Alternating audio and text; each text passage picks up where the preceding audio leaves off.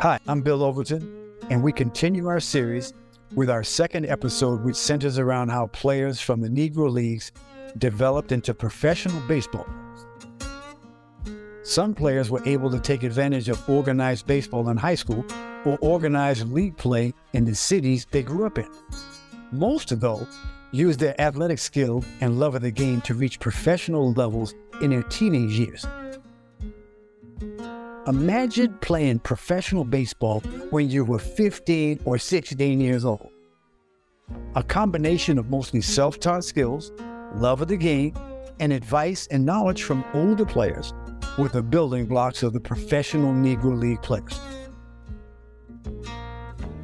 Here's Ron Barr from Sports Byline USA talking with pitcher Leo Westbrook about his early years playing baseball. Willie Mays is a friend of mine, and I remember talking to Willie about the Negro Leagues, and he was saying he was 16 years old and he was playing professional baseball with the Birmingham Black Barons at that particular time. And I'm just wondering, that's amazing to think that all these players, when they were 16, 17, even younger, 15 years old, were playing professional baseball.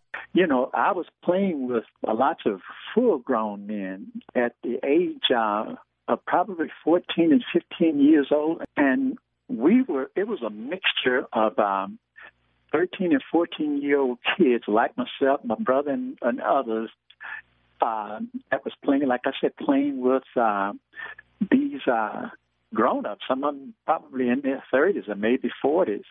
And they were very good ball players, but we was able to compete. And I remember when I came here at 17, there was in the Chicago area, it was almost like a Class A, a Double A baseball, you know. And immediately after I got here, it was a team by the name of Chicago Cardinals, Mr. Thomas. And as soon as I got here, he had me to go out and pitch. And I wondered, I said, well, I'm not sure how I'm going to fare out here because these guys probably have much more experience than I have. But I was able to go out there and compete. And it turned out that I ended up being his number one pitcher. Former catcher and pitcher Ernest Fan remembers that they would do anything to find a way to play baseball when he was young. We didn't have anything but a pair of short pants, barefoot, broomstick, and a tennis ball, or whatever kind of stick we can shape like a bat. And we would be out there all day on a Saturday. We couldn't go out there on Sunday because our mother made us go to church. But that's how I learned how to play baseball. Pitcher Don Woods recalls that the talent level was extremely high even when he was young. Well, I tell you, what happened, especially with the players of my age, we were the players that played day and night. We went out in the summertime, played early in the morning, all the way into the evening. In the community in which I live, I felt that quite a few of them were very athletic and possibly could have been a focal point in the major league in trying to make their niche into the baseball game. Don was one of the few who was able to rise and organize the youth leagues. It was pretty popular. Where I was, they had a Woodlawn Boys Club who had a league, and there were maybe 8 or 9 teams who competed. At the high school level, there was teams from different sections of the city who competed for a citywide championship and went on to represent Chicago and various other entities throughout the Chicagoland area. Many others had to learn the game through unorthodox means, especially in the South. Here again is Leo Westbrook. Was able to do things with the white kids and adults. And I'll tell you this story real quick. We lived in the country, a good while early on. And the first football, baseball, and basketball I ever touched was a young white boy that lived right over from us. His parents owned a plantation. And his mother and father, they allowed us to come over and play with Jim Porter, and his sister was Kate. They allowed us to come over and play with him anytime we wanted to, and we was able to. We had was at liberty to do whatever we wanted to do, as long as it was then what young kids supposed to do. And I never forget. This is the thing I remember the most. We had played outside for quite a while, and it was hot. And Jim said, "Well, it's time for us to get a break. Let's go in and get something cold to drink." We said, "Okay." So we headed to the back door. He said, "Where are you all going?" We said, "We're going to the back to." He said, "No, for what?" We told him, said, "Well, Jim, we don't know that. It's proper for us to come." He said, "Look." He said, "Leo and Joe, as long as you are here playing with us, this is totally appropriate. And I don't ever want to see you guys heading to the back door, not here." So, and I tried to look him up and let him know how what he'd done, what part it played with my brother and I, what we'd done after we left the South. So, because he became, he didn't play professional baseball, but he became a lieutenant of police force and a chief of police in a small town in the suburbs of Dalton. So I just wanted him to know that what he'd done for us didn't go to waste. In the country, we played, there were what they call sandlot baseball teams around the country, and that was the height of baseball playing in the South. So, from what I understand, that some businessmen got together and put together some teams that turned out to be the Memphis Red Sox, the Birmingham Black Barons, and Kansas City Monarchs, and on and on. And from that, baseball began to grow, and we didn't have no coaches or managers that had any experience in baseball, but we was able to get our knowledge from some of the older guys that I guess they just kind of learned it on their own. And that's how we really got started, and that was pretty much a big thing, down there, that sandlot baseball, playing out in those pastures and different wherever they get enough land. As Leo mentioned, many of the players relied on the older, more experienced players to teach them the finer points of the game and about life. Here's Dennis Biddle, former pitcher and head of yesterday's Negro Leagues Baseball Players Organization, remembering the influence of the older players. I look back and I said, we were like the kids. They were the adults, and we were like, the bus was like home. And and we did something wrong, we got yelled at. And so many times the older guys would put us in positions where we had to make decisions that would help us later on in life. And I'm appreciative for to this day. Yes, I did a lot of things that because I had to, but I considered learning about life.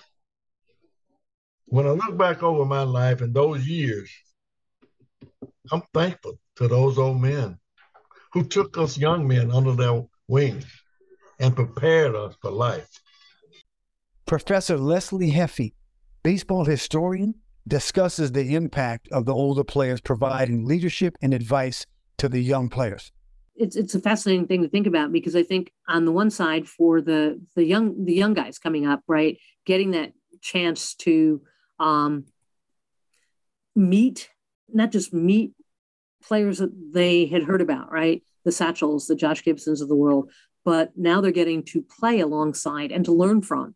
And so there's that sense of awe, sense of you're joining something that is clearly important, that clearly is something to be proud of, and so therefore there's an expectation of behavior, et cetera, that you hope to learn from these players, because you recognize that your participation in the Negro Leagues is something that your families are proud of, your communities are proud of, they're going to look to you. And so how do you learn those kinds of things? And so looking to these older players to provide some of that. And then on the reverse side, you've got Jackie Robinson, right? Who, when he enters the major leagues is 27 years old, right? But he's also encountering Satchel Paige and others who are certainly older than he is. And that year when he's with the Kansas City Monarchs, the whole idea that he's there to learn and that they're going to provide guidance for him, not just on the field, but in life.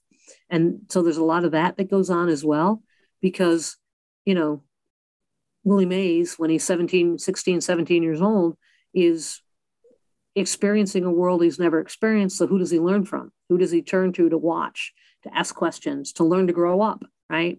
It's going to be these other players who've had these long-standing and have had these experiences for many, many years. Pitchers Eugene Scruggs and Dennis Biddle remember the opportunity to play with some of the biggest stars in baseball. Well, it was, I was used to playing maybe once a week, but when I got to the point where I was playing every day, it was a whole lot different. Baseball had come into a grown man game then, I was just a boy. It was, you had some heavy hitters on them teams at that time, just like Herman Green, Juan Soler. I'm 17 years old. I'm traveling with these old superstars. I'm listening to them talk about what has happened down through the years. I consider I was learning about life. My mom and daddy raised me. I left home to go to play in the Negro Baseball League. Here I am in this mean world. I'm learning about life from these old living legends. Although the younger players lacked experience, their athletic ability and their prowess to play multiple positions made them ideal players in the Negro Leagues. Here's pitcher Hank Mason. I think the talent that we had, we could do almost anything on the baseball field. There were some guys that could catch, could play first base, could play second base, but I think I could pitch and play third base and outfield and everything like that. Because if you were going to stay in a game, you had to hit, you had to bunt, you had to do everything right. And every pitcher in the Negro League wanted to stay in the game just as long as they could. And I wanted to stay in the game.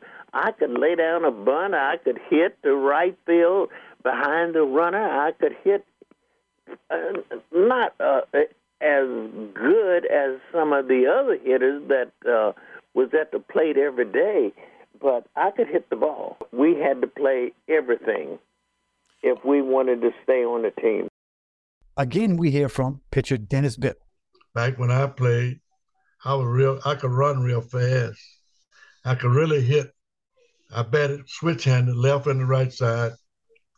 I was more valuable to the team than some guy that was just an average player because I could play many positions. Anybody that could play that way in the Negro League was more valuable to the team because of that. For many, the opportunity to enter the league came down to injury and the need of a team to immediately fill a position. Here's second baseman Nate Dancy. Okay, the first time that I got introduced to the Negro League was in Memphis, Tennessee, the Memphis Red Sox. And the manager was Goose Curry, Mr. Goose Curry. And my brother played first base for the Red Sox. And I went over really to see him play. And the shortstop got hurt. So they didn't have nobody else to play. And my brother told the manager, said, my little brother said he can play infield. And he said, what did he said, stand in the stand. So he came over and asked me, hey, little Dancy, what position you play? I said, I play second base and shortstop, anywhere in the infield and outfield. I play baseball. So he asked me, can you play shortstop? I said, sure, I can play. Okay, and after when that first happened, I got a chance to play. He said, you got a glove? Yes, I got my glove right here. I had it twisted up in my back pocket. So he come right, they gave me some uniform, gave me a uniform. I dressed in the dugout and went right on the field, started playing. And the first time I got up, I hit a single up the middle and turned the single into a double. And they saw me say, oh, you can run too. And then the next exciting play I remember is a guy hit a baseball, hit a shot in the hole. And I backhanded and threw the guy out at first base and didn't make all the people in the stand just stood up and applauded me. And ever since then, I really was too young to be playing. But Mr. Curry got my parents to sign a consent for me to play. And that's how I got introduced to the Memphis Red Sox. Again, we hear from pitcher Dennis Biddle. A lot of times, the Negro League player would get injured. The manager would try. That player is no more use for the team. The team that we're playing against. And we played a lot of local teams. This is how the Negro League was made up, a local team. But they call it bumstoning. But that was a way of life for the Negro Baseball League. And some of those teams, and I can truthfully say this because I was there, some of those teams we played local were just as good as we were. But they couldn't leave home and travel like we did. But if a player got hurt on our team, the manager would try the players from the other team, the best player, they assume he was the best player, the player they liked. They would try to get him to come over and travel and play with the Negro League team. This is how a lot of players had the opportunity to play in the Negro Baseball League. This is how it was done. A lot of times, a player would get hurt. He's no good to the team anymore that year. So they would contract another player from the other team that we were playing against to play in the Negro Baseball League. Others, like pitcher Hank Mason, got their chance, but lacked perspective on how talented they were until they played. And I didn't think that I was the caliber of baseball player that could play with the Kansas City Monarchs. And after I got there, when I went there, I was a third baseman and a pretty good one at that. And he told me, he said, he hit me some balls down to third base. And he said, now listen, Hank, I've got a good third baseman. Is it anything else you can do? And I said, yeah, I can pitch some. He said, okay, then I want you to go down in the bullpen and get loosened up real good, and I'll be down there in a little bit. I said, okay. So I went down, and I got my arm loosened up real good, and he came down, and I threw him a couple of fastballs about 95 miles an hour. And he said, you got anything else? I said, yeah, I got a curveball, slider, change up, and I threw him a slider and a curveball. And he said, hey, do you think you can be up here tomorrow at 10 o'clock because we're going south? I said, I think so. He said, well, I want to take you with me. So that's the first time I met Buck O'Neill. One of the things that surprises me, Hank, about what you just said, had you been a pitcher before? Because you said that you were a third baseman, but yet you had an array of pitches. Where did you develop those pitches if indeed you were not a pitcher? I really don't know. I guess it was just a gift from God.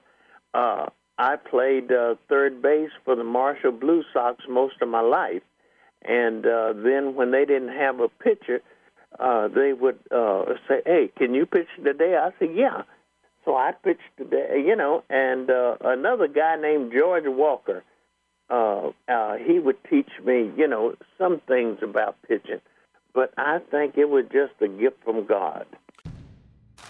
Pitcher Dennis Biddle ends our episode with an anecdote memorializing an older mentor they called Cool Papa Bill. I remember one game, and I saw this, 53. Mr. James Bell, they called him Cool Papa Bell. Now, he was 50 years old, and he was training us how to round the bases at Old Comiskey Park in Chicago. I'll never forget him. He was in an exhibition game. We had it somewhere. And he stole second, and then he stole first again, just to prove how fast he was. But this was just clowning in the game. But the man was known as the fastest human to play baseball. And he told me, he said, "You heard that a lot Satchel Paige said about me."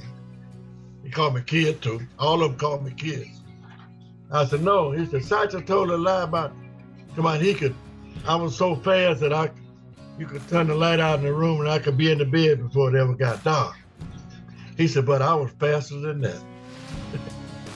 He said, "I'm the only baseball player that can hit a line drive over second and then get called out when the ball hit me in the back when I rounded second." Behind the Barrier, Voices from the Negro Leagues is narrated by Bill Overton, produced by Taylor Haber. Executive producers are Jason Weichelt, Darren Peck, and Ron Barr. Please check out our next episode as well as the episodes in this series. This series is distributed by Sports Byline USA and the 8 Side Network.